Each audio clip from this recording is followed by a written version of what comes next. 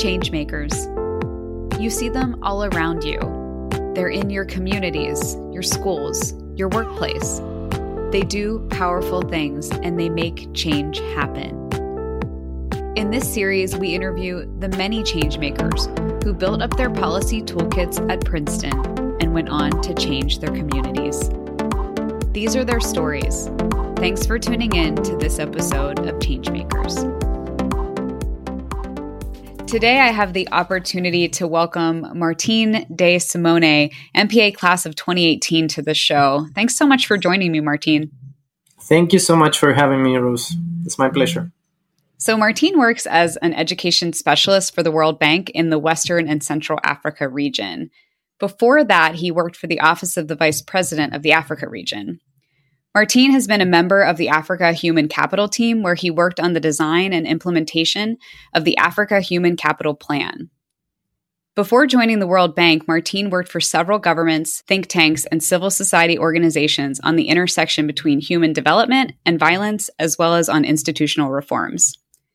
An Argentinian national, Martine was Director of Education and Security for the federal government of his country, where he led several programs in coordination with national universities.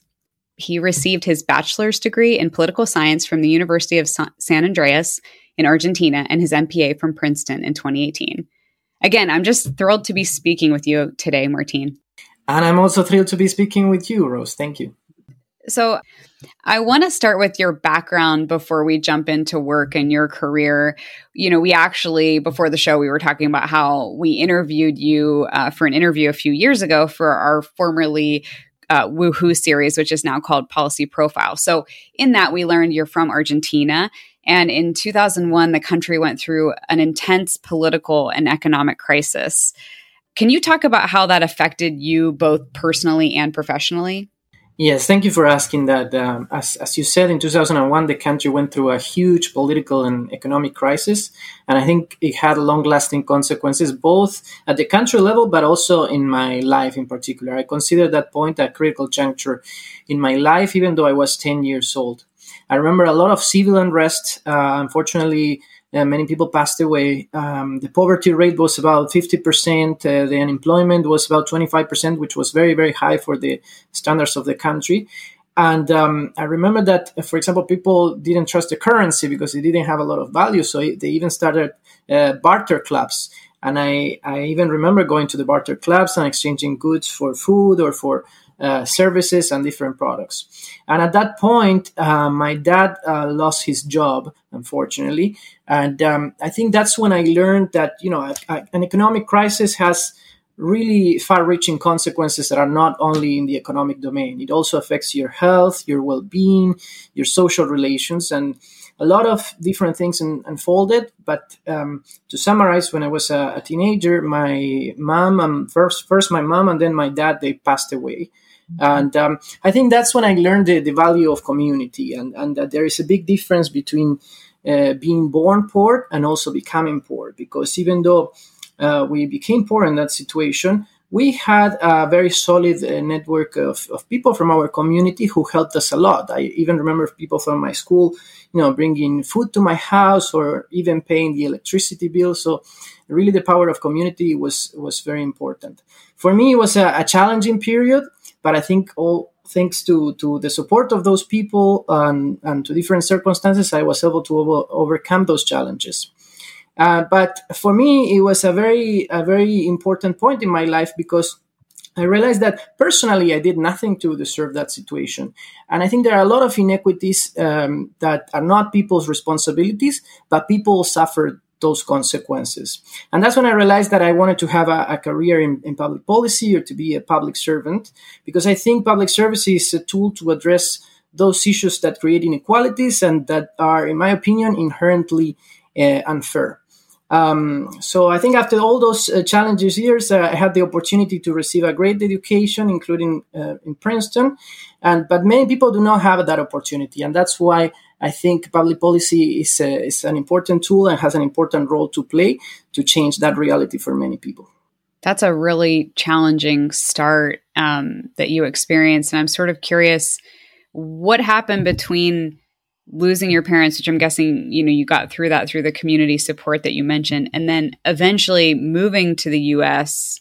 What went on between those two time periods for you?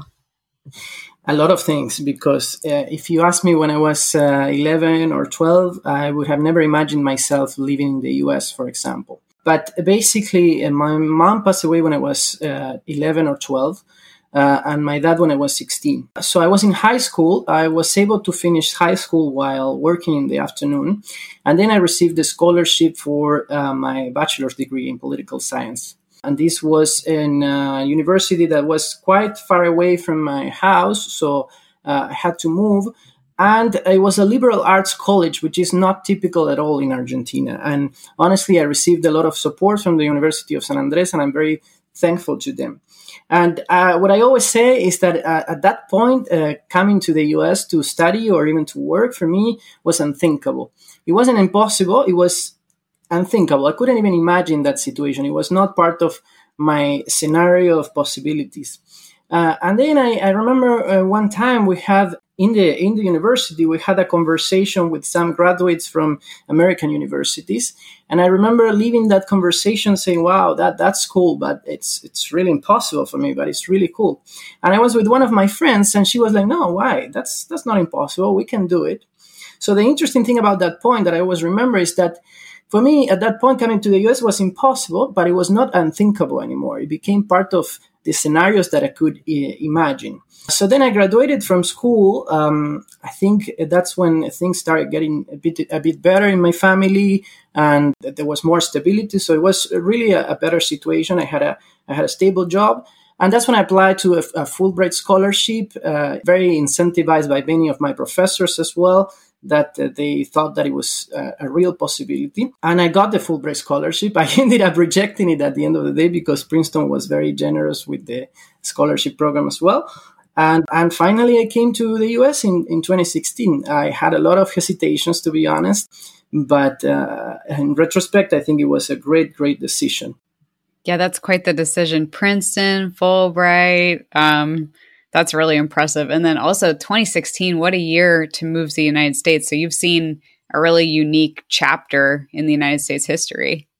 You touched upon this a little earlier, but I'm sort of curious at what point you said, I want a career in policy and I know I want to be a public servant and this is why. I think I was very, very young. If it didn't happen in the beginning of the crisis in 2001, it might have been a year or 2 years later. But as far as I can remember, I think I've always had this certainty that I wanted to pursue a career in public policy. And today, maybe I conceive it in a broader way in which I think you can contribute to public issues from very different domains. But as far as I can remember, I've always had that commitment to work for the public good and not just for something that might be good for yourself and for your family, but for something that can really strengthen communities, countries, and why not the society as a whole. So for me, that year 2001 was a real critical juncture in which, even though it was very, very destabilizing for my family and my community, it also had a big impact that I feel even today. I think you might be one of the first alums I've spoken to who works for the World Bank, actually. So I'm eager to hear about your experiences there. And I'm curious, in your work, what are some of the more pressing policy issues you're dealing with today or in the past?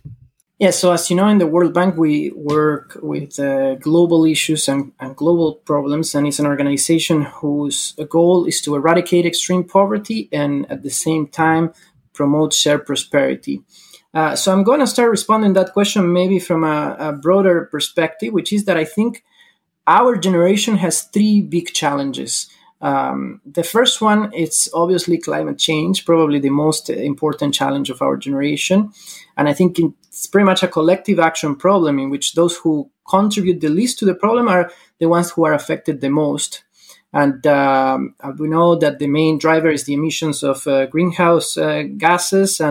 And we have these reports that show that the surface temperatures are rising by 0.2 Celsius per decade. So it's really, I think, probably the most pressing issue for our generation.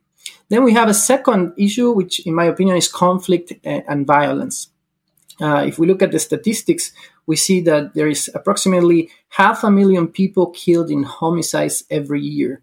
And my region, which is Latin America, that's a particularly important problem because we have 8% of the global population, but 33% approximately of the homicides. So it's really a violent region in that way. And then we have other forms of conflict, like people who die in armed conflicts, approximately 90,000 people a year, or even terrorist attacks.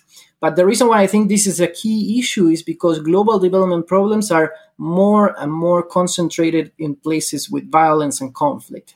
In fact, according to some estimates, by 2030, in less than 9 years, half of the extreme poor will be living in places affected by fragility, conflict, or violence. So that's why I think that's one of the most pressing issues as well. And probably the third one is technology, right?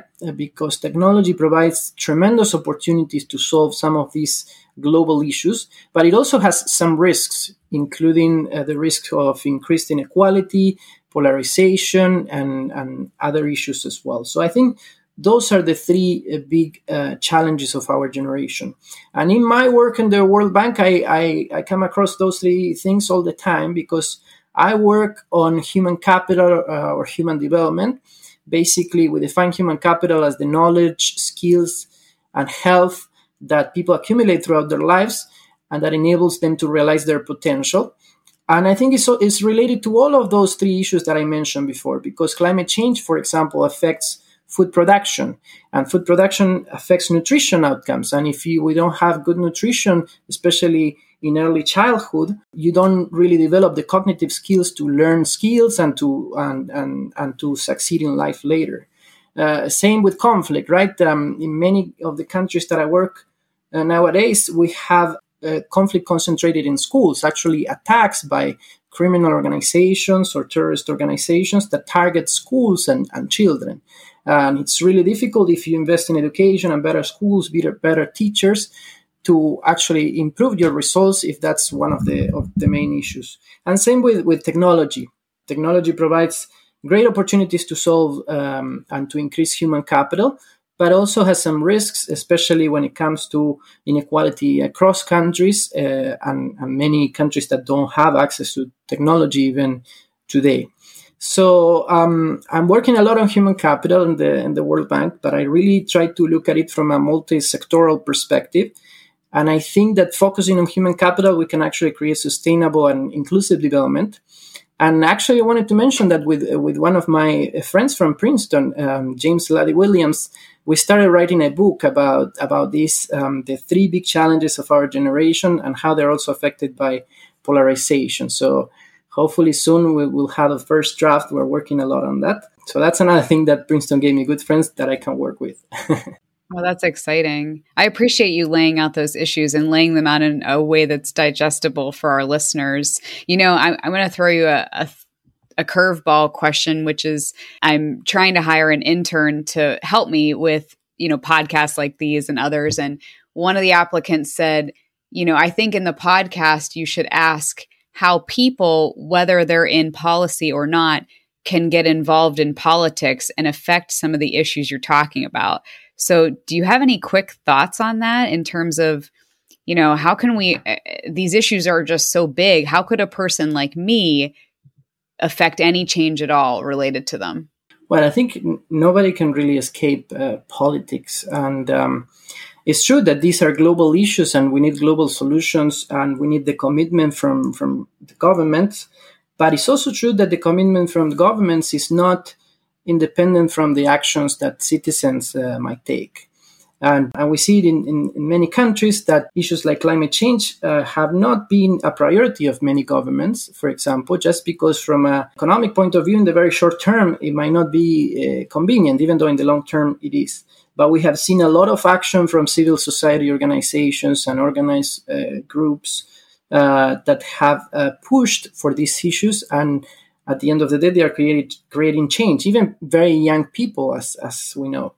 And when we look at those civil society organizations, it's nothing special. They are, at the end of the day, people like us who decide that this is a very important issue and that they want to contribute in their own way. And even though it might start as something very small, it ends up having a big impact at the global level. So we shouldn't be scared by the word politics. And I think we can't escape politics. And at the end of the day, it's how real change happens. And the same with the other issues, as I mentioned, this issue of climate change is an example. But I think it's for any issue that might be a challenge at the global level, there is something that you can do in your community to organize your people and promote change. That's really well said. Thank you. So I want to turn a little bit to things you've learned on the job in terms of, just skills and strategies you've learned that you could impart upon those listening, whether, there are prospective students or students currently at the school. This is a broad question, but just what are some of the more important strategies you've learned along the way? That's an interesting question. I think that one of the most important takeaways for me is that almost any endeavor that is worth undertaking requires teamwork. And you might have the best individual skills, but at the end of the day, investing time in getting to know people, getting to know their motivations and ambitions is probably one of the most important things. You have to know the people you work with and their perspective in order to be successful as a team. I can't really imagine a skill that is more important than this. I think the ideal situation is a scenario in which you can take the most out of everyone while at the same time allowing everyone to make the most out of the common tasks or project that you have. And I think when in the few occasions in which you can do that is when you actually can see amazing results happen. So it's a general question, as you said, but I think the importance of teamwork is, in my opinion, one of the most relevant issues. And it might be counterintuitive when you are, for example, applying for grad school, because it's a very individual endeavor, and you do it alone, you take your exam, etc. But then at the end of the day, almost everything is about teamwork. So invest your time in getting to know people. That's my message on this.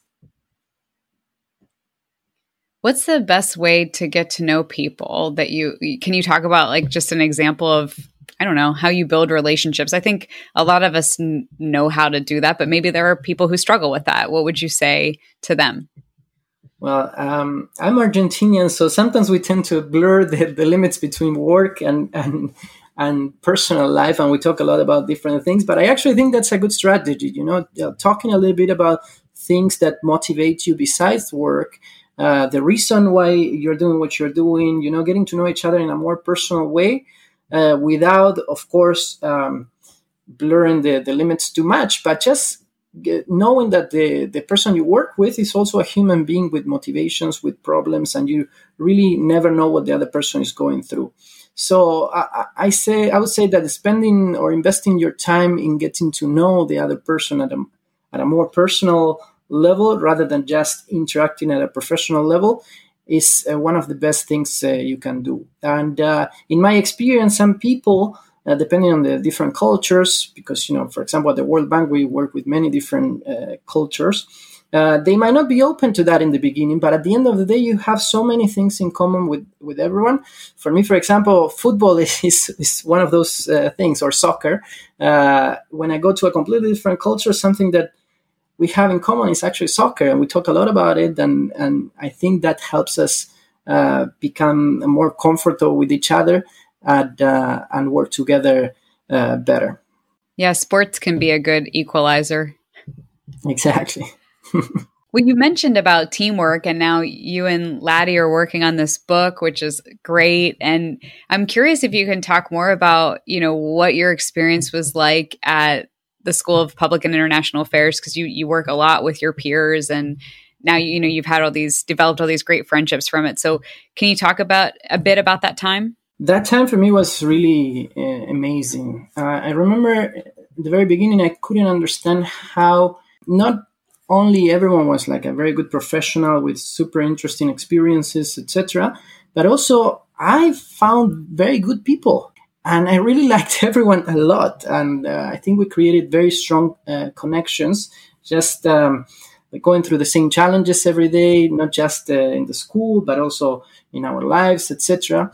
And I think Princeton is an excellent environment because it creates a scenario or a situation in which we are pretty much everyone is in the same situation and facing the same challenges.